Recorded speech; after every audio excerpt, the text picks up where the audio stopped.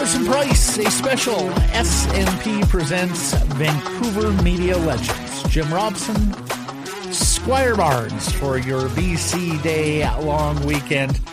We're coming to you from the Go-Goat Sports Studio, built by Arborlee, here at the iconic Wall Center, downtown Vancouver. If you're visiting Vancouver, need a place to stay by the airport, we recommend the Westin Wall Center YVR, some rest, relaxation in those plush heavenly beds. Matt Sakaris along with Blake Price, Grace Ass, Hidden Switches, conducting things in this show, a presentation of the Applewood Auto Group, where we can get you in the 23 Sentra from $83 weekly, the 23 Qashqai from $76 weekly, and the 23 Murano from $135 weekly, because Blake Price, as they say, it is all good at Applewood.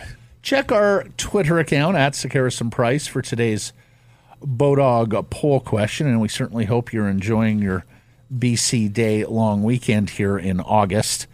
We have had great success with these Vancouver Media Legends shows since we started them up earlier this year, and so when the statutory holidays come around, we make sure we have another episode for you, and really, this whole series would have been incomplete without Jim Robson, the legend of all legends, the Hockey Hall of Famer, the BC Sports Hall of Famer, who, of course, was the soundtrack for Vancouver Canucks games for nearly 30 years, well, more if you want to count the Canucks pre-NHL, and Squire Barnes, who has been a constant on your television sets for 32 years. It has not aged, by the way. I was going to say. He looks identical. And still looks boyish after all of these years as your anchor, now on Global TV.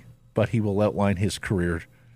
He will outline his career as we get into it. A longtime BC TV man on BC Day. Right, absolutely. Bodog line of the day from me, and Bodog, your source, free casino games, poker strategy, and sports odds. There are all sorts of NHL player props out there. Connor McDavid, read recently, did an interview from the golf course, said he's not done yet. He's going to be pushing even more next year. I can't believe I'm going over 54.5 goals on any player. I mean, there was a time, Blake, where you would have told me, is anybody going to score 50 again? And I would have said only, a select few. But we've seen scoring come back. I'm going over 54.5 goals for Connor McDavid on your Bodog line of the day. So let's get to today's menu. It's pretty simple. Brought to you by Dutch, to breakfast, to brunch, to lunch. Get it all at Dutch. We will hear from Squire Barnes. We will come back. We will unpack. We have an amusing rapid fire at the end. You're going to want to hear that. And then set up the legend of all legends, Mr. Jim Robson. No matter what you're buying, folks, when you're out in the world looking for this, that, and the other, I think you want to support businesses that you feel good about supporting. You can feel good about supporting the Applewood Auto Group. They've made the car business and communities around them a whole lot better with their work in the community. Go and find out why it is indeed all good at Applewood. Visit them online anytime at applewood.ca.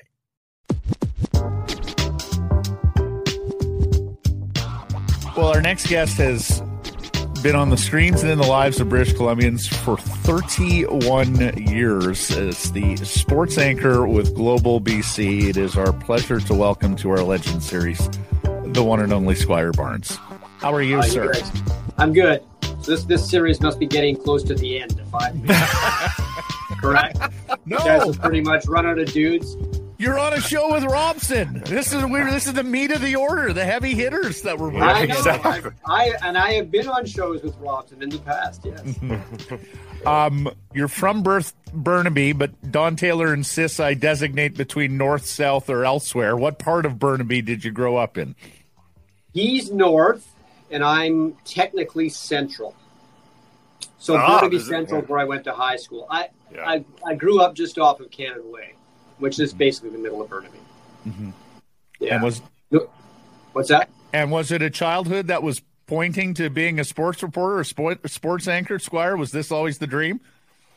No, it wasn't always the dream. I kind of fell into it by accident almost. I mean, I grew up with a father who had three things he liked to watch: sports, politics, and anything with Dean Martin. And so I followed along. I mean, we had one television set, and either you liked sports or you didn't watch TV. Mm-hmm. So I was always engrossed in it. I followed it. I mean, my father used to have season tickets to the Canucks before they were in the NHL. I remember that. But, I kind of fell into radio by accident. 25 years ago, I was doing traffic and weather. Where did you start in news? Did you start in traffic and weather? What was the entry point? No. The entry point was 1984. The entry point was a station that no longer exists called CKO. They needed somebody to help out their sports guy. They had one sports guy. So I volunteered in June of 84, and I kept coming in every day for free until eventually I started doing jobs that they needed to be done every day. And then in December, they felt sorry for me and gave me an actual job and paid me. So 6 months of free, and then they gave me $800 a month, which was a huge raise on zero. And what year are we there? Amazing. What year are we talking? 1984. I remember the first Canucks coach I covered was Bill LaForge. Oh, all the legendary. I was going to say, yes. All 20. Who was remarkably a nice guy to the media, but the players hated him, probably for good reason. But he was great to the media. Was it straight to global from there, Squire? CKO? Okay. No, there was a lot of stops in between. There was a point, I remember I had 5 jobs. Part-time at a radio station. I used to write, remember Sterling News Services? Mm-hmm. The newspapers, they had a whole bunch of small market newspapers. I would write for them. And actually, one of the jobs during that time was I would work for the Daily Racing Form. And I had to have a column of who I thought would win the race and write a little column about it. So okay, let's break this down. Did you actually know anything there, or were you just filling space at that point and making I did. Yeah, okay. When I was growing up, a friend of mine's dad owned racehorses, so we used to always be at the track. So I learned how to read the racing form. And good for you. I don't know how I fell into that. Somebody used to have the job, and I was hanging around the track in the press box, and someone said, "Hey, do you need a gig?" It's like, sure. Can you pick some winners? Yeah, I can try. And I mean, I don't know how many winners I picked, but I wrote very nicely. I made it sound like I knew what I was talking about. Right, yeah. So you didn't pursue a career as a handicapper or a bloodstock agent or anything like that, huh? No, there was a time when I was a kid and we were at the track looking at my friend's dad's horse, and one of the trainers started looking at me and thinking maybe this kid could be a jockey, but that wasn't going to happen. Somebody told me you grew up with Michael J. Fox and you guys remain friends today. Yes. I mean, Mike's a little bit older than me. I knew his sister better than I knew him when I was younger. His younger sister, Kelly, was actually the friend I was telling you about whose dad owned a lot of racehorses. His younger sister was Kelly's buddy. So I knew the Fox family. And then I sort of knew Mike peripherally. And then he used to have his golf tournament at Riverway in Burnaby, and I used to go there all the time and help out in it. So I do know Mike, yeah. I knew him. He was... I last saw him. He was in town a couple of months ago. His mother, Phyllis, passed away last year, and they had a celebration of life, and he was there. So, yeah. So, fill in the gaps further. How do we get to the legendary run at Global? I actually wrote sports page for a while. Did you? Okay. Yeah, when Taylor was there and Randorf was there, and while I was doing that, I also was working at. CBC, they used to have a half-hour show on the weekends called Sportsline. BMAC hosted it. Barry McDonald was there. Yep. Armitage was there. Eric Dwyer was there. Greg Shannon, who's produced the Canucks games for a million years, was there as a producer. And I used to go in the edit bay and just sort of put the highlights together and stuff for everybody. And then... And we used to voice it. The guys didn't like to do, because it was a half-hour show, they didn't want to do voiceovers all the time. So they would get me to do voiceovers on tape. And then one day the director, a guy named Brian Murphy, came up to me and said, the guy's going to be away for the summer. Do you want to audition to fill in? I said, sure. I said, who else is auditioning? He said, nobody. You'll just keep auditioning until you get it right.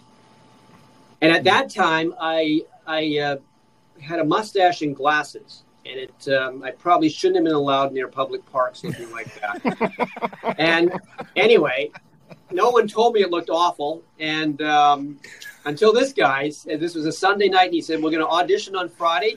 And on Friday, I want contact lenses and no mustache. So, oh, really? Okay. The man changed my life in more ways than one. I owe that guy a ton. He changed my look, and he changed my job. So I filled in there, and then it was J. Paul McConnell who told me at a Canucks game one day. He said, BCTV's looking for, they're going to do a Saturday morning show, and they need a sportscaster on this show. So I auditioned here with Jennifer Mather, then became Jennifer Burke. She was who I auditioned with. Okay. And at the end of the auditions, I remember the producer came around the corner and said, okay, auditions are over. You start on Saturday. And that was that. Wow. And it was just, when I started here, it was just one day a week. When J. Paul called you over, there's no way he called you just Squire. I'm sure there was some sort of, hey, Junior, something. Well, he'd always say sir. Remember, J. Paul always had that way of talking. Like a sir. And but he called me over and said, listen, sir, there's this job, and I'll recommend you for it. Because he knew the producer. The producer was a guy named Doug Rushton who had come from CBC over to BCTV. So he was a friend of J. Paul's. That helped. Yeah. He knew everybody in town. Yeah. So when did you start daily? When did you get in the big anchor chair? September of 96. I don't know why I know all these months and dates. September of 96, they made the huge change. It was a meeting in a boardroom. There was me, there was Bernie, there was McKeechee, there was Houlihan, Michael Kennedy, who you may or may not have run across, and our bosses. And I remember our boss saying, we're going to make some changes, and some of you are going to like them, and some of you aren't, and I don't care. That was his line. And then he just read the list. So it's like I started doing the 6 and late at that point. Wow. And I had to do the Canucks. I remember, too, I had to do the sort of the Dan Murphy Canucks thing for one season, which I hated. So I passed it off to Barry. Why'd you hate it? I didn't like the travel. Oh, yeah. I'm not a happy flyer. So there's a lot of unhappy flights. Well, when I go on planes, I look around at all the other passengers and think to myself, do these people look like extras in a disaster movie? Because if they do, I don't like my chances. So. Well, that feeds into my next question, because I was going to say, I mean, one of the transitions I had to make from reporting to doing what Blake and I have done for 12 years is you're kind of anchored to your studio daily. You don't get out as much, Squire. You don't see as many people. Nope. But that agrees with you? You're okay with that? Well, I mean, I've got the guys here, like, it's funny, this version of the sports department has basically been together since 1997 in this place. They did the big purge in 97. Jay Janauer was actually a news reporter who wanted to be a sports guy, so they switched him in. Barry DeLay came in from Red Deer. He was a sportscaster in Red Deer for quite a while, I think 9 years. So they and other guys who've been here too. Brad Fay was here for a while. Steve Darling was a sportscaster for a while. Dan Elliott, Asa now, Chanel before. Lots of people. They are the reporters, so they kind of go out. So, I don't get to go out very much. But I don't mind it because I do my own editing, and I have to kind of, move pieces around the chessboard. It's not. It's true. Sometimes it's not as much fun. It'd be nice to be in the dressing room, so I have to live vicariously looking at the raw tape that comes back in. All right. So while we're on the topic, and you may not have the direct answer to this, but I'm sure you're educated to some degree. Is why do you think Global has stuck with this so well? They are the shining light of local sports news on television. Nobody else is doing it. Local period. Yeah. I mean, why do you think they're saying we're going to keep doing it? I mean, and God bless them for doing it, by the way. Well, you're right. God bless them for doing it. Well, the News Hour has a huge audience, and it always has. And believe me, they know minute by minute what's working, what isn't working, and sports works. It's it has an audience. It's sponsored. It's not like the audience drops off the moment I show up or any of us show up. So there is an element to it. And the other thing, too, is they like to be, we are the BC station, the local station, and sports is a big part of local. I mean, I know a lot of TV stations, not just in Canada, but in the United States, kind of started ditching their sports departments with the idea that, well, there's ESPN and we don't need, but they don't do local.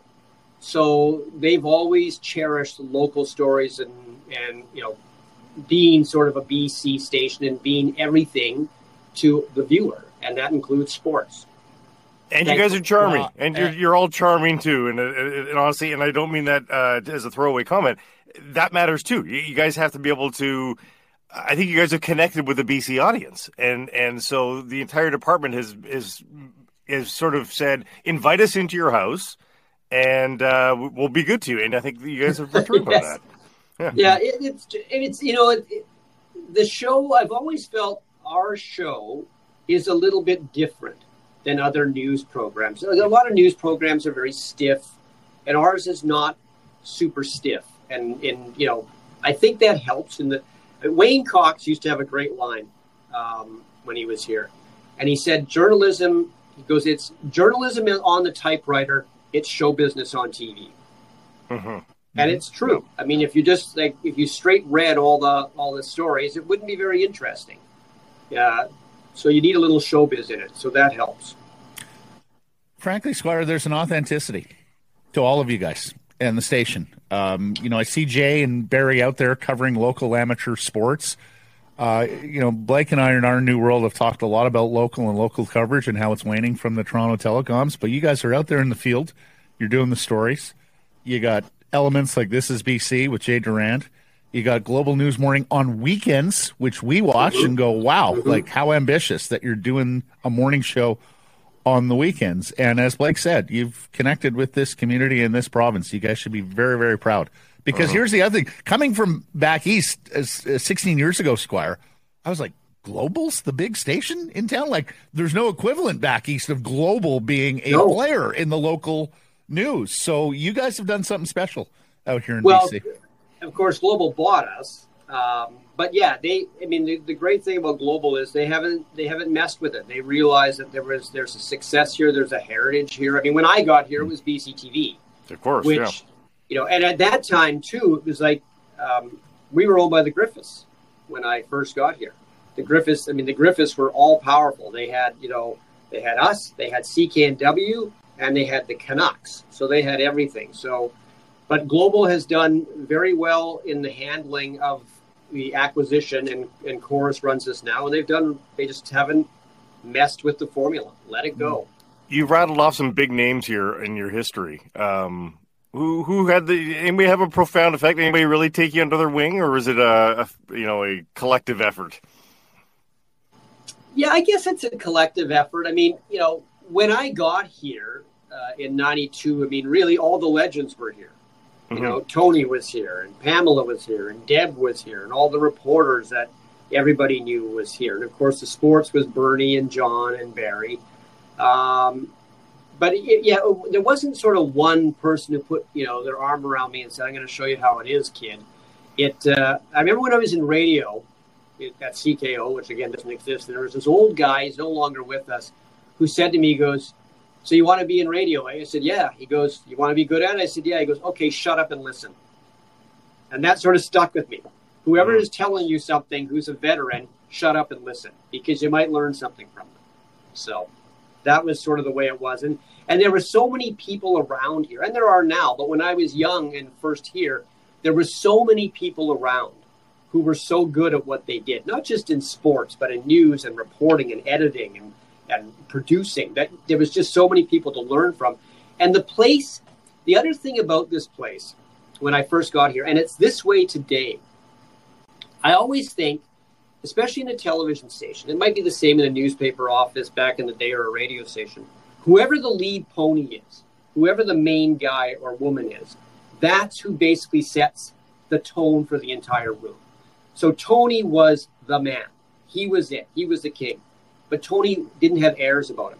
He talked to everybody. He was a good guy. He didn't have an ego. So if he didn't have one, you don't have one. So the whole room was so much better because of that. And Chris Galis and Sophie are the same way. There's nobody, walking around thinking they're all that. It's very much a team atmosphere, and that translates onto the air. But when I noticed that immediately, Tony was not like that at all. So nobody was like that. So it made for a much better atmosphere. A good day off for Squire Barnes. Does it involve a golf course, a tennis court, or both? Well, I don't know if I could do both.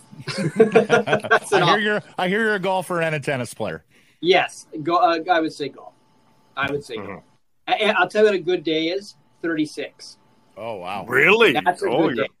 And last year, my two best golfing buddies are both school teachers. We played I don't know if you guys have ever played a course in just over the line called Shuckson. I know it, but I haven't played it. Yeah, it's worth playing. Anyway, we played 36. It was very quick. There weren't many people out there. And I remember we got to the end, the 18th hole, and one of my friends turned to me and said, "Let's do 54." Okay, we're doing 54. Wow. It was a good day.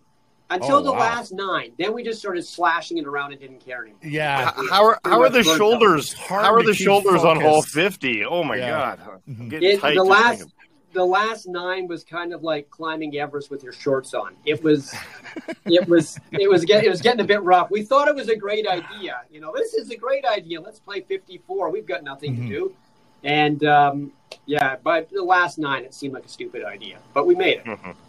So 36 is a great day. Well, speaking of golf, how much golf does Jen Hour actually play? Because every time I turn on your station, it's Jay on a golf course. Well, Jay belongs to the Vancouver club. He's a country club man. So he plays a lot of golf. I don't know how many times he plays a week, but he does. He lives close to Vancouver Golf and Country Club, so he gets there to practice. He does the whole bit. He works Saturday to Wednesday, and I always know on Wednesday when there's a men's night because he's trying to hurry and get out of here fast. I'll do my story really quickly, and then I got to go. It's like, I know where you got to go. So, but he plays more than any of us does. When I think of you, and I think of your broadcasting career, and please don't hold this against me, but I think of the famous show where yourself and Aaron Henn are announcing the Dream Lottery home winner. And Blake and I worked right beside Aaron for years and absolutely adored her. And I could see her sort of looking at the piece of paper going, there's no way it's my colleague Barry DeLay. And she sort of pronounces his name differently. And then you say, let me see that. Yeah, that's our guy. I remember, yes. That she called him, I think, Barry Dealey. That's and right. Then Barry Deli. And she was up, so how it works here, she was up in the foyer, and they had like the big barrel that turned. And it was Sophie and I on the noon show. Normally it was Randine, but Randine had the day off that day. And Sophie kind of was the one who noticed it first because I was kind of looking at my script, like, what am I doing here? And she said, and then when she said, I said, well, where is it from? And she said, well, Barry Deli from Port Moody. It's like, okay, how many Barry Delays live in Port Moody? One. That's how many. But I remember we picked up the phone and I called him on the air, which for whatever crazy reason got him and I on the Ellen DeGeneres show. But apparently I didn't see this. The people from the charity were going nuts because I was breaking the protocol that I was calling the winner before they had a chance to even really verify who it was. Right. Luckily, it was the right guy. Wow. Yeah, all these lottery protocols, right? Yes, The so I didn't realize I was breaking protocol, but I did. We had him on the air. And then a couple of days later, we get a phone call from somebody named Ellen, believe it or not, who worked for Ellen, and said, we'd like to fly you guys down and interview you. Okay. Fly us down. We'll talk to Ellen. So. Oh, wow. Moving on to more contemporary topics. What do you make of the Canucks these days? What do you make of the Canucks over the last 10 years, Squire? I really don't understand, even to this moment, why they had to make a coaching change last year. I don't get it. I mean, they weren't playing well, but you had Connor Bedard sitting at the end of the dark road, and he might possibly be yours if you just kept stumbling your way to the finish line. And I always kind of laugh. I have nothing against Rick Tocchet, but I always kind of laugh when Patrick Alvin's excuse was, well, Rick was available. Like he wouldn't have been? It's not like he's the second coming of Scotty Bowman. I think he's available. Not even now, but at the end of the season. Make your move at the end of the year and just let it play out. And, go ahead. Finish in the bottom 5. What the hell? You might get a shot at Connor Bedard. So I don't know about you guys, but anytime a coach comes in and has a decent finish, I don't believe the momentum lasts through the summertime. Well, so Blake's with you on that. Blake's with you on that. What we saw. Yeah. And the other thing, too, is, how much of what happened last year, especially in the early portion of it, had to do with bad goaltending? Yeah. Thatcher Demko wasn't himself at the start of the year. Then he gets hurt. You asked way too much of Spencer Martin and whoever else they had, Delia and Silovs. And it's, when Tocchet came in, basically the goaltending situations ironed itself out. It started to get better. And it did help. I'm not saying the team didn't play better under him. They did. But was that just because of the change? Was that because of the goaltending? Was that because Tocchet was putting in systems that were glorious and Bruce wasn't? I don't know. We'll find out, I guess, in a couple of months. Are they a playoff team this year? I don't think so. No. I think they might be close. Again, I it's easy to say. I just think everything with this team revolves around, in many ways, Demko. If Demko plays a ton of games and plays like he can, he could probably carry this team to a low playoff spot. But then, it's so many things have to happen. You need another great year from Pettersson. You need another great year from Hughes. This Hronek has to be able to do something. Is Kuzmenko going to continue that kind of a shooting percentage? Which I think I remember looking at this, his shooting percentage was the highest this century for a season, I believe. Crazy. So I don't know if that can continue. But anyway, it's like, if they get the goaltending, they have a chance. You've seen many ebbs and flows with the BC Lions over the years. What do you make of this Amar Doman owner and the impact he's had on the club here? Well, he's trying all the right things. I'll give him that. He really is trying. The Lions, we all know the Lions are never going to have 60,000 people in that stadium. That's just, those days are gone. And every CFL team has to fight the stigma of being not the NFL. But I think that Amar Doman is doing everything he can. He is true to his word. When he took over, he said he'd spend the money, he'd try to make this better, and he is doing that. If you compare the Lions to the Whitecaps, strictly on marketing, the Lions are way ahead of the Whitecaps on that. To me, the Whitecaps have to do a lot more marketing to get people in that building. But the Lions are doing the right thing. Go ahead. Go ahead. No, you go ahead. Well, I was going to say, outside of the guy calling Whitecaps games, who you had some very nice words before we started does a very this. good job calling Whitecap games, yes. Mm-hmm. But it sounds like you follow the team. What's that, the Whitecaps? Yeah. Oh, yeah. Yeah, I love it. See, I grew up in this town, so I was there at Empire Stadium when the Whitecaps had 30-some-odd thousand people, and, they were the big thing for a couple of years in this town. They're bigger than the Canucks, bigger than the Lions. They were it. So I'd love to see. It's like, I think any of us would. It's great for all of us, it's great for our business when there's big crowds and people care deeply about whether the team wins or loses. I always say it's, this is a Canucks town to be sure. And how do you know it's a Canucks town? Is because when they lose, people are pissed off. They're really pissed off. And, we talked just a minute ago about the coaching change. That was a huge topic in this town. We all know it. It's like some were for it, some were against it, but it had a lot of emotion. I'd like to see that kind of emotion with the Lions and Whitecaps. I'd like to see that same kind of feeling when something happens with them. It's a bit of a warning, isn't it, about the dangers of losing for any franchise, and I think the Canucks have to be wary of this too, is that the apathy does grow, and if you don't show some direction for some time, people will stay away. The Lions are a good team. The Whitecaps are a good team this year, but they're still going to have to work and fight tooth and nail to get people in there.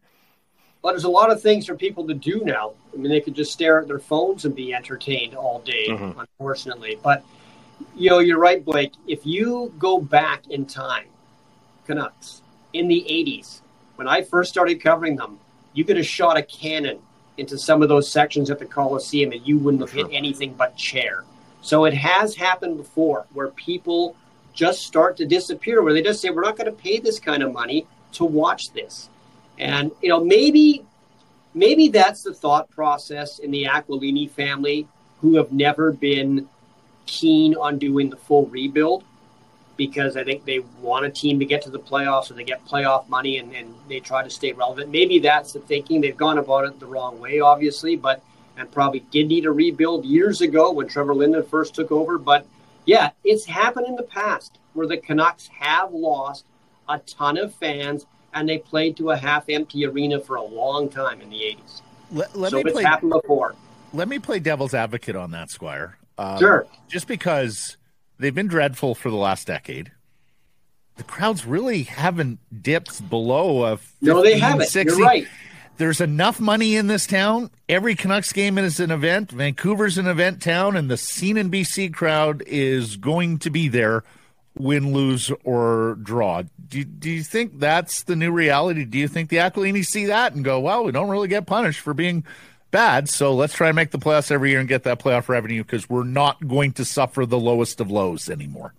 You might be right. I mean, it's true. They've been bad enough for a long time to have qualified to be treated the way the teams in the 80s were treated. Correct. And they haven't really been, abandoned at the rink the way those teams were. And interestingly enough, back then, the tickets were a lot more reasonable than they are now. I mean, it's a much more expensive night out if you're going to a Canucks game now. You are right, but I do think there is a breaking point.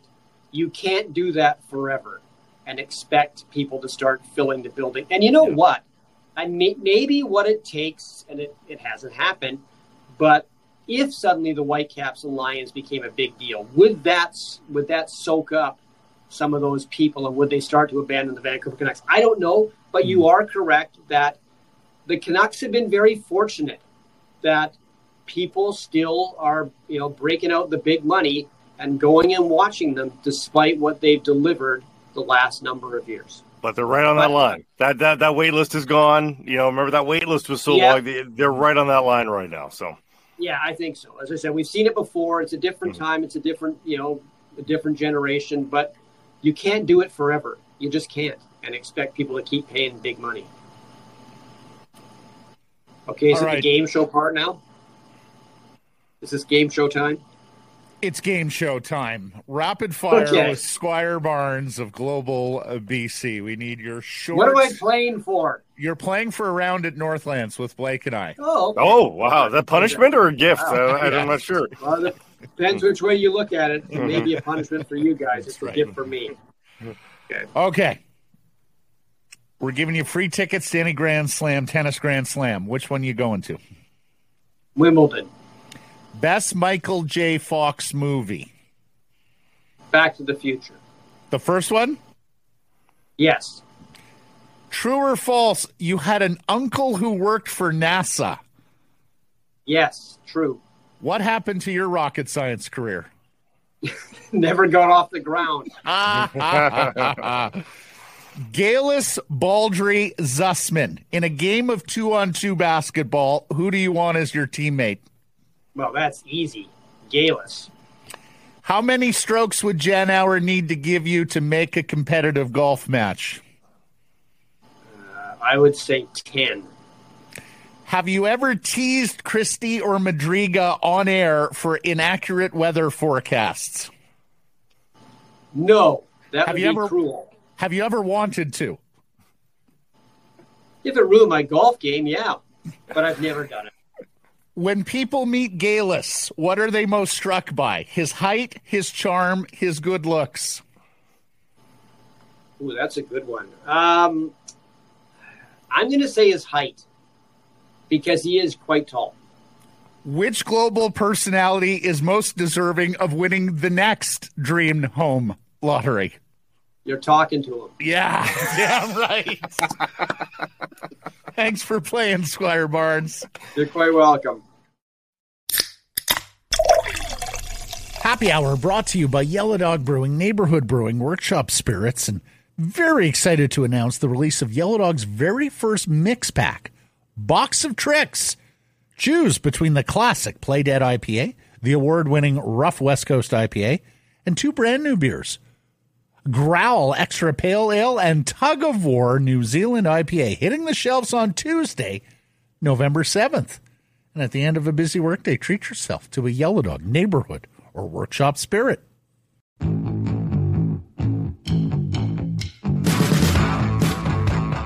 Sick Harrison Price from Wall Center and a presentation of Applewood Auto Group.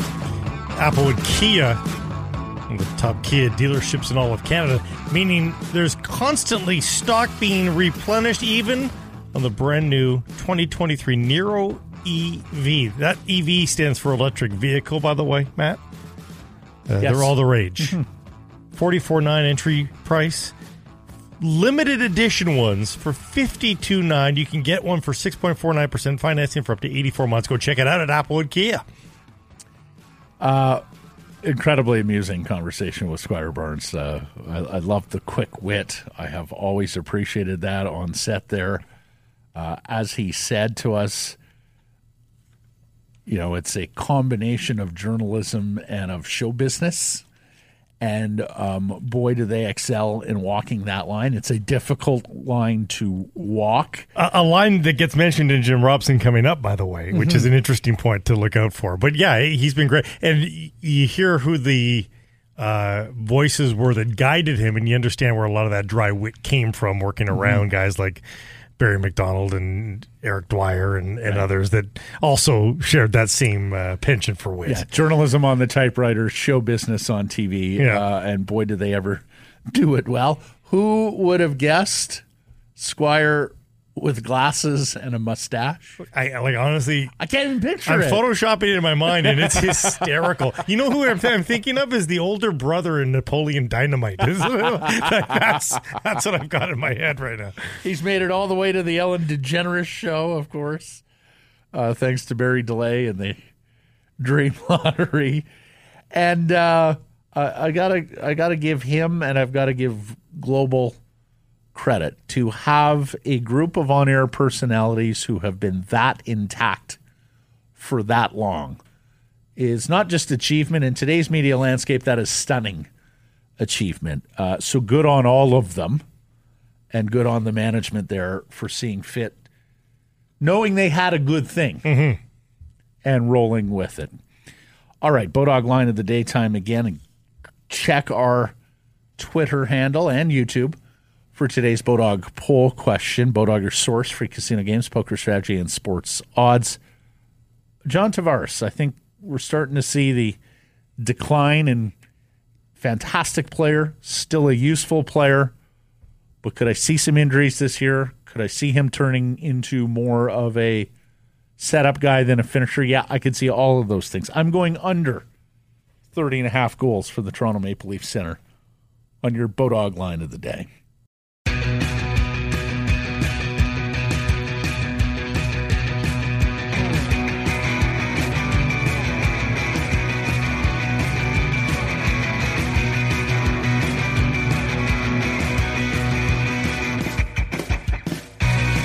Well, Blake, we've done several of these Vancouver Media Legends shows, and look, the whole series would have been incomplete without our next guest.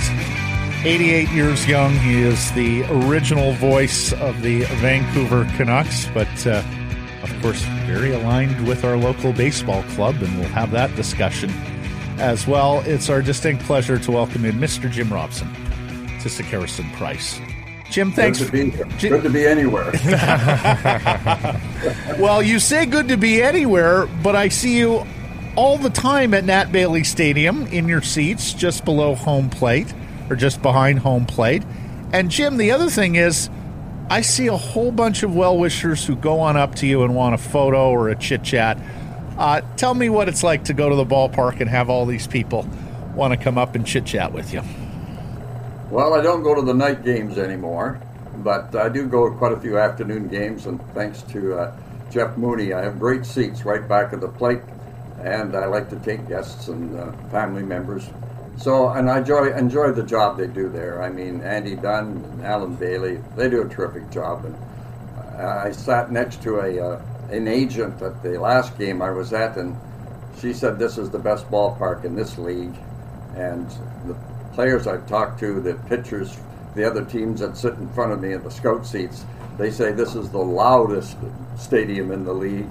And it's a great ballpark, and it's been kept up very well. And I enjoy going there. Do you feel like sometimes a young fan will say, "What are you doing at a baseball game?" And I have to explain that I spent about 12 years in the ballpark when it was AAA Pacific Coast League. Do you feel like you're walking through a time warp just like we do when you walk inside that stadium still? Yeah, it looks different. Of course, they brought the fences in. They have the porch in left field, which I don't like as much. I watched a game out there, and it's too far away from the action. So the park is different, and way back in the 50s, it was 9,200 seats with bleachers from the base down to the corners, and quite different than it is now. But of course, they've done a great job with the condition of the field and bringing in new grass, and they do everything right. It's a lot of features for the kids and the chicken dance and all this kind of stuff, which wasn't in the 50s. No. Did you enjoy calling baseball as much as hockey? I beg your pardon? Did you enjoy calling baseball as much as hockey? Well, baseball was a long season. I mean, in those days there was no split season, and if you were out of the pennant race in July and there was 500 people in the ballpark, those were long years. And in the early 60s, I did the Mounties baseball, the Lions football, the Canucks hockey. And 4 kids. I mean, and what happened in 1969, I applied for a Major League Baseball job, which was a terrible mistake. What was I thinking? 4 kids and a mortgage. I tried to get the job with the Seattle Pilots. Wow. And I got a nice rejection letter from Dewey Soriano, which I still have. Fortunately, I was rejected because the next year, the Pilots moved to Milwaukee. Right. They wouldn't have taken me. And the NHL came to Vancouver. So if I'd got that Pilots job, someone else would have been the voice of the Canucks, and my whole life would have been different. Wow. No kidding. Well, speaking of that life, born in Prince Albert, Saskatchewan, and were you not even age of majority, I understand, Jim, when you were first started covering sports at CJAV in Port Alberni? Well, I always wanted to be a sports announcer from the time I was about 6 years old, listening to Foster Hewitt in front of a big DeForest Crosley radio in Prince Albert. And it was always the Maple Leafs. I didn't like the Maple Leafs. I liked the Boston Bruins. They had Frankie Brimsick in goal, and they had the big line, that was so big in Boston in those days. And they won the Stanley Cup in 39 and 41 when I was a kid. So then we moved to British Columbia, and my hockey career ended there. The rink in the backyard didn't work on Barnston Island at a dairy farm. But anyway, I always wanted to be, and then when I was in grade 11 in high school, I had a visit to New Westminster with Bill Hughes, who was the manager at that time at CKNW. And he said, "Come back and see me in your last year of high school." So I did, and he let me do an audition, and he gave me the names and addresses of the managers of 7 radio stations around BC. This was 1952. I was 17. And in those days, the stations in the small towns, most don't exist anymore, would hire a young apprentice or something for the summer. So I sent letters around. Some didn't reply. Most rejected. Chilliwack, CHWK rejected. Kelowna, come on up and do an audition. Impossible. Vernon, rejected. But Port Alberni offered me a job. And I went over there and met the manager, and I got my job at $100 a month. And the sports announcer at CJAV, a 250-watt radio station there, had just left. Bob Hall, his name was. He was quite prominent in BC basketball and Salmon Arm later on. And Bob left, and so they didn't have a sports announcer, so all I was doing at the start was writing commercials. That was my job. And a 16-year-old high school girl taught me how to write commercials. A 16-year-old? Oh, my gosh.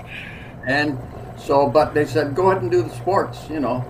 So I did the sports casts, and then come the fall, they said, well, we do basketball here. Basketball's big in Alberni, and we do play-by-play. Do you know basketball? So, of course, I was on the Maple Ridge High School basketball team, getting waxed by Mission every year.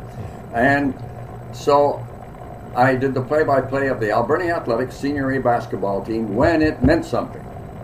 And they won the Canadian Championship in 1955, and I did the play-by-play, and they had great basketball teams coming in from Seattle mostly, American teams. The great Elgin Baylor played 2 games at the old Alberni Athletic Hall. Wow. 34 points the night, 38 points the next night, and there was no 3-point shot or no time clock. And he was between schools, leaving Idaho State to go to Seattle University, and eventually led them to the NCAA final. But that's the kind of players that were coming in to play Alberni. Was this like semi-pro, or was it fully amateur? They were local. They got jobs. McMillan Bodell would give them a sort of a job. It's like the hockey teams did in the Okanagan. Right. They'd give a job and they'd play. Yeah. There, the basketball players. They brought in a playing coach, captain. He used to be captain of the Seattle U. Elmer Speidel. He was the ideal guy. A fine coach, a good person, who became part of the community. And he was a full-time coach and a playing coach. I was in the hall for the kids to go and practice. And the basketball was good. And they had a memorable playoff in '55. The Vancouver Cloverleafs were a legendary team at that time, and the Alberni and the Cloverleafs went 7 games, and the 7th game went overtime at UBC War Memorial Gym, which was standing room only, and Alberni won it by a single point in overtime to go on to play the Edmonton Town Haulers, who had quite a few Edmonton Eskimo football players in their lineup, and then they won that series because they were all played in Alberni and the visiting teams couldn't win there. The lighting was poor, the crowd tripped up the officials running on the sidelines, and it was an unusual situation, but it was a lot of fun to be. It's a real true home court advantage there in Alberni. It's a real shame you can't remember any details about all this, Jim. That was remember the old thing. Don't ask me what happened last week. But anyway. And then in 1956, I'm sitting in the dugout at a baseball team. The Alberni had a good baseball team, and I didn't get to play much. So the catcher named Ted O'Cranitz says, my son-in-law, or my brother-in-law, is a sports announcer in Vancouver, and he's going to hire an assistant. You should apply for the job. So I did, and it was Bill Stevenson. So he hired me as his assistant. And that's when they did baseball, football, hockey. So when Bill went to the Grey Cup in Toronto in 1956, I did my first pro hockey game, the Vancouver Canucks and the Edmonton Flyers, a good Detroit farm team coached by Bud Boyle. Wow. 1956 at the old Vancouver Forum at the corner of Hastings and Renfrew, the building's still there. And so that was my first hockey game, but then when Bill went on an assignment of some kind, like the Lions training camp in Kelowna, I would do the Mountie baseball. And we did the full season of the Pacific Coast League. When Vancouver came in first, Los Angeles and San Francisco were still in the Coast League. It was a big move for Vancouver. And then, of course, the Dodgers and the Giants came in from the east, and everything changed in the Coast League. But it was very good baseball, and I was fortunate to be doing quite a few of the games. Was that when you were doing the road games with the feed and the sound effects and all that sort of stuff? Yeah, and we had a genius. I think he's still living in Victoria, named Ron Robson, who did the sound effects. And we did not use a pencil and a block of wood like you've read about guys doing reconstructed sounds. He had all the sounds recorded in the ballpark and put them on carts. He had everything but a broken bat hit he had. So the sound you heard was legitimate sounds of the fastball in the catcher's mitt or a foul ball back to the screen or whatever. And we were a half an inning behind, and of course we did all the games, and this team was playing double headers on Sunday. You'd be sitting in the studios in Broad Street doing a double header. But when Bill left in 1960 to go to CFRB in Toronto, then I moved into his chair, so I got to do hockey, football, baseball. Did 5 years of the Lions. But in those days, 2 stations did all the CFL games in each city. CKNW did it with Jim Cox, so they had the audience, and I was at CKWX. But I did 5 years of Lions football. Then in 1965, the CFL, with their advertising people, got smart and put the bids up, and so only 1 station per market started doing that, and we lost the football rights in 65, but that was okay with me because I was doing baseball and hockey, and football was the toughest to do. Yeah. I mean, you got so many players, you got to know something about, and those days they only had a 34-man roster too, but so it was the toughest sport, I thought. But I did a football game in Calgary on a Saturday afternoon, and the next night I did a hockey game in Portland, Oregon. Wow. It was so ridiculous. So much. I went to the Grey Cup in 1966. I think it was the Riders versus the Riders. As soon as the game was over, I got a taxi from Empire Stadium to the ferry terminal at Tsawwassen and took the ferry to Victoria to do a hockey game that night. I mean, it was unbelievable. It was Riders versus Riders at Empire Stadium. In fact, it was the first Grey Cup for those Green Riders in 1966. Jim, so it was an interesting time, but it was tough. My wife was terrific. We had 4 kids, and she was at home, and I was traveling. But I enjoyed the work. Let's face it; it was what you wanted to do all your life. Yeah. Blake's already commented on your memory. Remember seeing you at Red Robinson's tribute at the Commodore back in March, and you walked straight up to Jeff Patterson and I upon arrival and then started telling us stories about just how big Red was and citing the city track and field championships and how that was always a massive event, not just for the track and field, but because Red was there spinning records and entertaining all the teens. Greg Douglas said to me, Matt, going into this, understand the man has the most amazing memory I've ever come across. Is it just natural, Jim? Do you do any memory exercises or anything like that? How do you explain being able to remember so much that has happened in your extraordinary life in such great detail? Well, like you guys and a lot of people that follow sports, you can remember a lot of things. As a kid, you could remember the batting averages of major league players. And there were only 8 teams in each league, and so it's easy to remember the stuff from a long ways back. It seems I can give you the lineup. The Vancouver Mounties in 1959 had an infield of Brooks Robinson at third base, a Hall of Famer, Ronnie Hansen at shortstop, Marv Breeding at second, and Buddy Barker at first. All went to the major leagues. But Brooks Robinson, one of the greatest third basemen of all time, his career almost ended in Vancouver. Okay. He went off at third base to field a foul ball. They had a screen in front of the dugout at third base side with metal hooks holding it up, sticking out. As he reached up and catched the ball, the hook caught him just by the elbow, ripped all the tendons from his elbow to his wrist, blood pouring out of his arm. A Dr. Bjarnason was sitting in the box seats, went through that little door by the dugout, went on, wrapped his arm in a towel, took him out to the parking lot, drove Brooks Robinson to Royal Columbian Hospital, where Dr. Bjarnason worked, stitched him all up. He was on the disabled list for about a month. Then he came back, hitting about .340, and after about 45 games in Vancouver, went to Baltimore, then to the Hall of Fame. Yeah. Wow. Yeah. Wow. But those were great times. So bring me back to 1970 then. Now the Vancouver Canucks are moving into the big leagues. They're moving to the National Hockey League. What did you think at the time? Did you know this will be the big team in our city and in our province? And tell us about your association and how you got over to the Canucks play-by-play booth in the NHL. Well, I hope I'm not going too long in these stories, but in 1970, I'm doing the Western League Canucks, and Punch Imlach and Joe Crozier had loaded the team, and they had very good Western League teams because they thought they were going into the NHL, but in the following exchanges of the ownership and everything, they got bounced out. But anyway, I got a call in March of 1970 and asked if could I go to Oakland and do the radio play-by-play of a Toronto Maple Leaf Oakland Seals NHL game, my first NHL game. I said, oh, sure, I'd be happy to do that. Foster Hewitt didn't want to go to Oakland in March to see two teams missing the playoffs.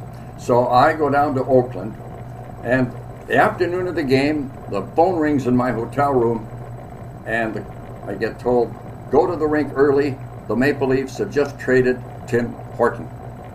Wow. So I get my Eurotape recorder and I head for the Oakland Coliseum, which I had done some Western League games in. So now I go to the Leaf dressing room, hammer on the door, wait. Joe Skro, the trainer, comes to the door, said, yeah, what do you want? He didn't know who it was, of course. No one did there. So I said, I'd like to speak to Tim Horton. I've been asked to, no, he's too busy right now. Bang, slams the door in my face. So I wait a while, I hammer on the door again. Joe Skro comes to the door again. I said, I'm waiting to see if I can talk to Tim Horton. Of course, there was no scrum. There was no media around. And so he said, no, he's tied up right now. So now I'm starting to worry. We're coming close to warm-up time. I want to watch both teams in the warm-up. My first NHL game. Still no Tim Horton. Now the door opens. A broad-shouldered guy in a top coat and shirt and tie walks by. It's Tim Horton. He walks across the foyer and goes into an area underneath the stands where the Warriors' seats were stored for basketball. Tim Horton, me, following him. Tim, I call his name. He doesn't turn around. He keeps walking. Tim, finally he turns around. I said, I'm Jim Robson from Vancouver, and I'm doing the Leaf game on radio tonight. They'd like me to interview you for the first intermission. And he looked at me, and there were tears pouring down his face. He was crying. He had just said goodbye to Dave Keon, George Armstrong, Norm Allman, all these Maple Leafs that he had played with. In those days, stars didn't get traded. So I chickened out. Non-professional, but I said, well, Tim, it does not look like a good time to do an interview. Good luck in New York. Now what? I've got no interview, my first game. But the general manager of the Leafs who made the trade was Jim Gregory, and I knew Jim because he had coached the Western League Vancouver Canucks one year, and we traveled together. So I found him in the rink, and I said, Jim, I got this problem. I didn't interview Tim because he was so upset, and he's just about to catch the plane to New York. Would you come on and talk about the trade? So he saved my bacon. Oh, very nice. In the first intermission, came on to talk about the trade. But that was my first NHL game. And then, of course, I knew that was like an audition. The McLaren Advertising wanted to hear my job. And then come the next summer, Bill Hughes came to me at a luncheon or something and said, would you leave CKWX to do NHL hockey? I said, of course I would. So both WX and NW applied for the rights to broadcast NHL hockey, and I was told later that my name was in both presentations. But NW, who had the great promotion department with John Pluel, and they were the king of the hill, and so they got the rights. So now I'm negotiating to do NHL hockey, and the money wasn't that great. I was a very poor negotiator.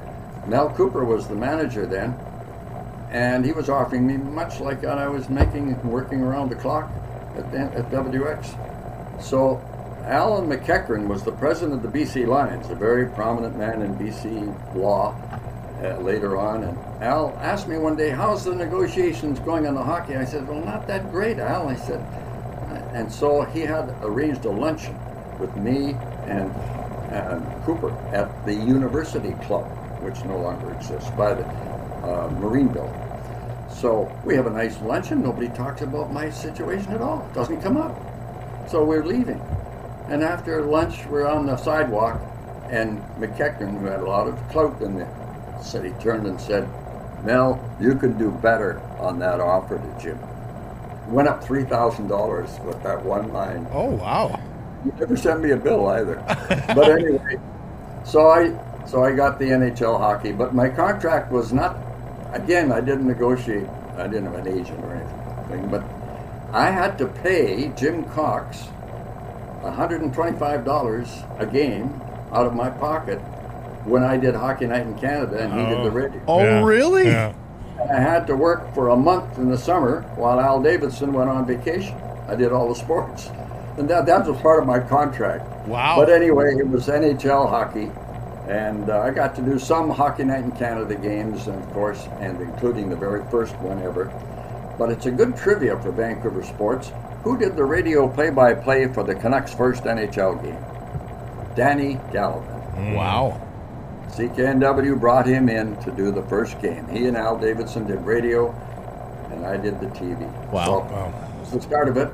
Well, and of course, at Hockey Night, you covered Stanley Cups as well, Jim. And closer to home, I still hear people talking about how great it was to listen. And I know you had many a broadcast partner, but listening to you and Tommy Larscheid call the games over the years, what was the secret of the chemistry that the two of you had together in that broadcast booth? You'll have to ask Tom about this, but it was a tough sled at the start. I had worked alone all those years. Yes. I was old school. And Tom used to be frustrated because he was personality, and he used to say to me, Robson, loosen up. This is not World War III. We are in the entertainment business. Yeah. Entertainment business? I never thought of myself as an entertainer, but Tom was an entertainer, and he was right. He changed the sound of hockey broadcasts in this market. And he and John Shorthouse, and now Shorthouse and Garrett, are entertainers. Mm-hmm. They get it. Mm-hmm. And it bothers me sometimes when I hear Shorty and John talking about what they had in the pregame meal, or their daughters in the stands, or the family had a good mark in mathematics or whatever. We never talked about stuff like that. But this is part of being personalities, and it's entertainment. And I was old school, and I thought I was more of a reporter than an entertainer. Jim, talk about the 70s when they had struggles, or gosh, right into the 80s for that matter. And particularly if you were alone, but even if you had Tommy or anybody else sitting beside you, how hard was it to broadcast year after year of losing during that time? You had to wait a long time to call exciting seasons, if you will. You had exciting games from time to time, I'm sure, but to call a winner, you had to wait a while. What was it like to grind out non-playoff years and losing seasons with the Canucks? Well, today people say, look at Vegas. They win the Cup after only 6 years. Look at Seattle in the playoffs second year. The way they paid $65 million to get in the NHL, they'd better get a competitive team. The old days when a team expansion came in, they got nothing to pick from. And the expansion, remember the records of the Washington Capitals and the New York terrible. Rangers? So you accepted the losing, but the travel was extremely difficult. Mm-hmm. We used to have 3 7-game road trips in the East every year, when the boat show, the home show, and Ice Capades moved into the Coliseum. You would play Wednesday, Thursday, Saturday, Sunday in 4 different cities. And then you'd come home after playing Sunday night in New York, not charter flights. Sunday or Monday morning, early, you'd take the bus to the airport, fly New York to Toronto. Hang around the Toronto airport, fly Toronto to Vancouver, 5 hours. Shuffle into a bus and go to a practice Monday afternoon. Imagine what kind of a practice that would be. And then play Tuesday night against a team that was 20 points better than you in the standings. Yeah. I mean, it was tough in the 70s. It really was. But as far as the broadcasts go, I think Tom and I, our peak was the 94 playoffs. Yeah. And it was the toughest conditions to broadcast in Madison Square Garden. We were up in the stands at one end of the rink, near the back row, right around the spectators, 4 big guys in front of us wearing Rangers sweaters.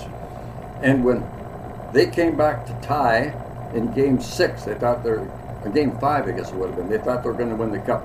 These big guys put their fists right in our face and said, "You're going to win the Cup now, And Tom was going to take them on. And I pulled Tom back. I said, "Tom, if they act up, we're in trouble. There's no help around here." And they went to Mr. Bettman and complained about our position. And of course, there was so much TV.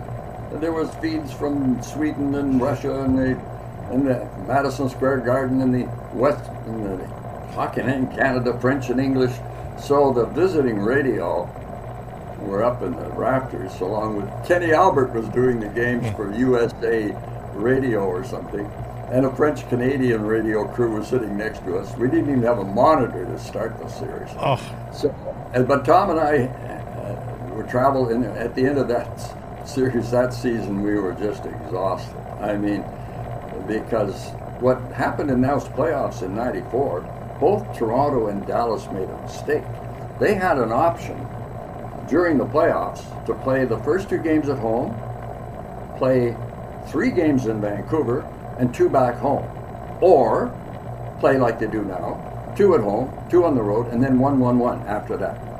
Both Dallas and Toronto went for the 2-3-2 option.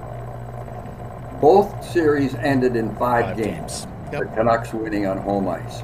If the Leafs had 3-0 in Game 5 in that series too. So if Toronto had won that Game 5, we'd go back to Toronto for Game 6 and 7. Look, it makes quite a difference. Yep. So, but the Canucks went all the way to the final and came so close. Yeah. I thought they were going to win the Cup. Because the day of the Cup, I'm walking to Madison Square Garden from our hotel, right by Bryant Park and the famous New York City library. And I got my briefcase and I'm walking along by myself. And I hear sirens, and it's a motorcycle, New York City motorcycle crew, police, escorting the Vancouver Canuck bus. And they're going to Madison Square Garden. The bus is going along, and I'm looking up, and here's Tim Hunter, who didn't get to play in the final, great guy, and he's sitting in my seat in the bus. But anyway, and I give him the thumbs up. He gives me the thumbs up. I said, the Canucks are going to win the Cup.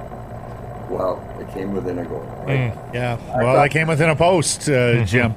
It was so that for Tom and I, that was, and after that, I quit doing the radio. Pat Quinn told me they were going to split the radio and TV because he didn't like this. We were doing simulcasts on BCTV and NW. Yep. So I knew that if I stuck with the radio, someone else would come in and do TV, and TV was coming more prominent all the time. So I quit the radio, although Tom and Shane P. McConnell were doing a football game when they announced I had retired, but I didn't really retire. I just quit the radio. So, but I made the mistake of the first year I was getting paid by the game, and there was no hockey in 19. All right. The lockout. So it wasn't until January where I got to do a game. But anyway, I did local TV. But I did that for 4 years, I guess. And then in '99, which in those years were disastrous, even with McGillney and Burry and Messier, they couldn't get to the playoffs. Anyway, at the end of the '99 season, I told my wife going out the door, last home game of '99, this is it. This is my last game. I didn't tell anybody else, just my wife. So I did the game. That was it. Yeah. I decided to quit. 47 years in broadcasting, and I packed it in then. But as all those years of losing, you know, there were still highlights. The first year Canucks were a competitive group. In December of 1970, one of the highest scoring lines in the NHL was Orland Kurtenbach at center ice, who had been sort of a tough fourth line center with the Rangers and Boston. And the wingers were Wayne Mackey and Murray Hall, a career minor leaguer. They were one of the highest scoring lines in the league.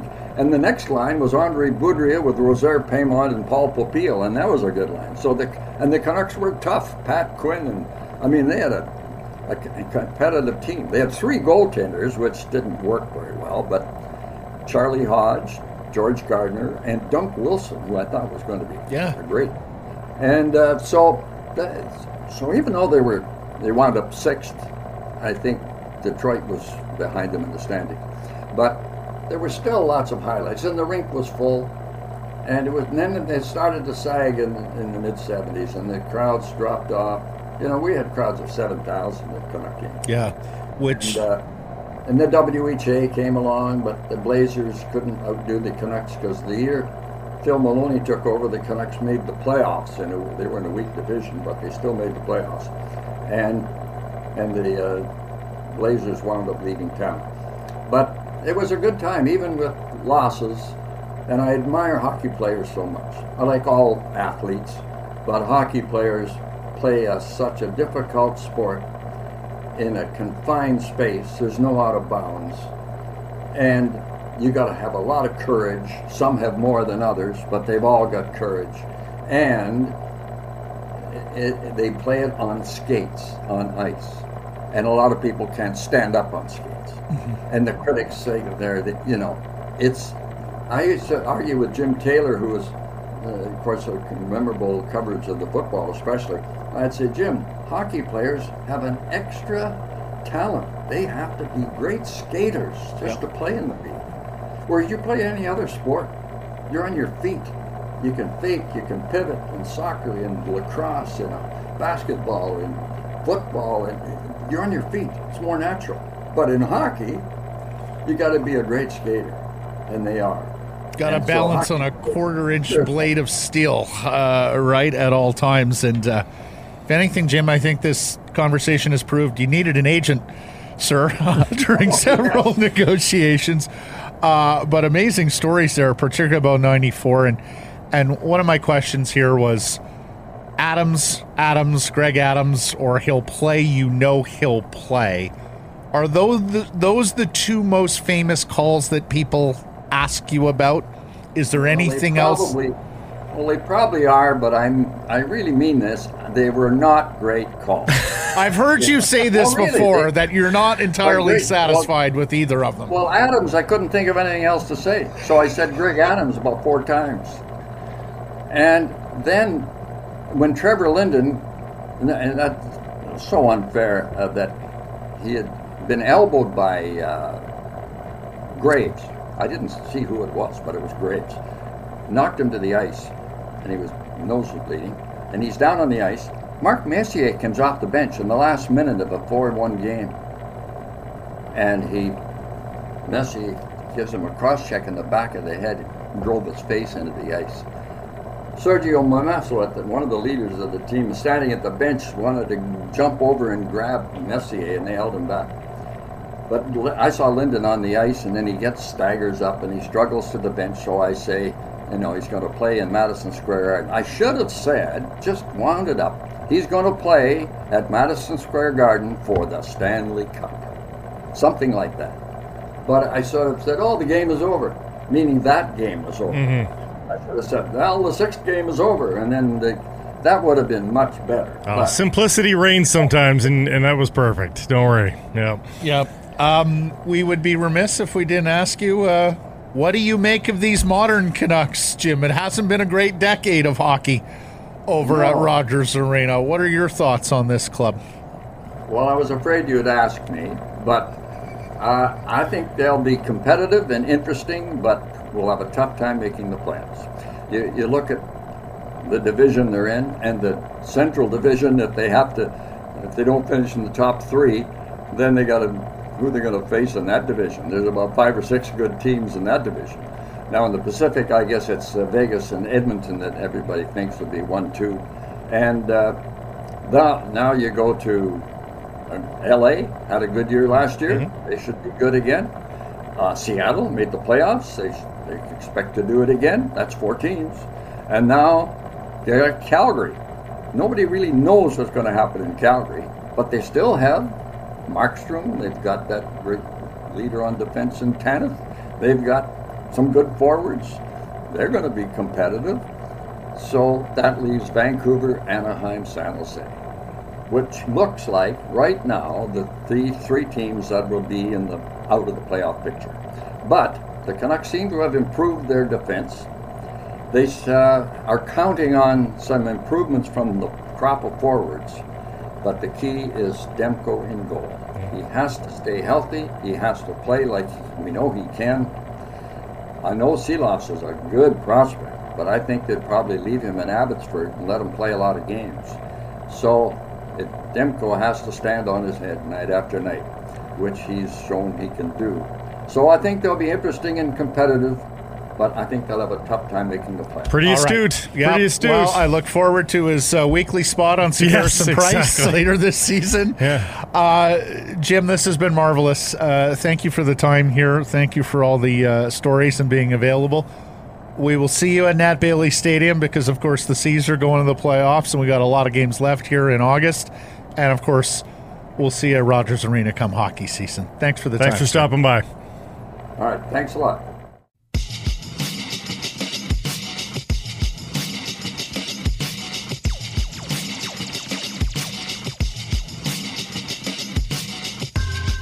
There's some price from Wall Center. You can text us 778-402-9680. It's the Great Clips text message inbox. Great Clips.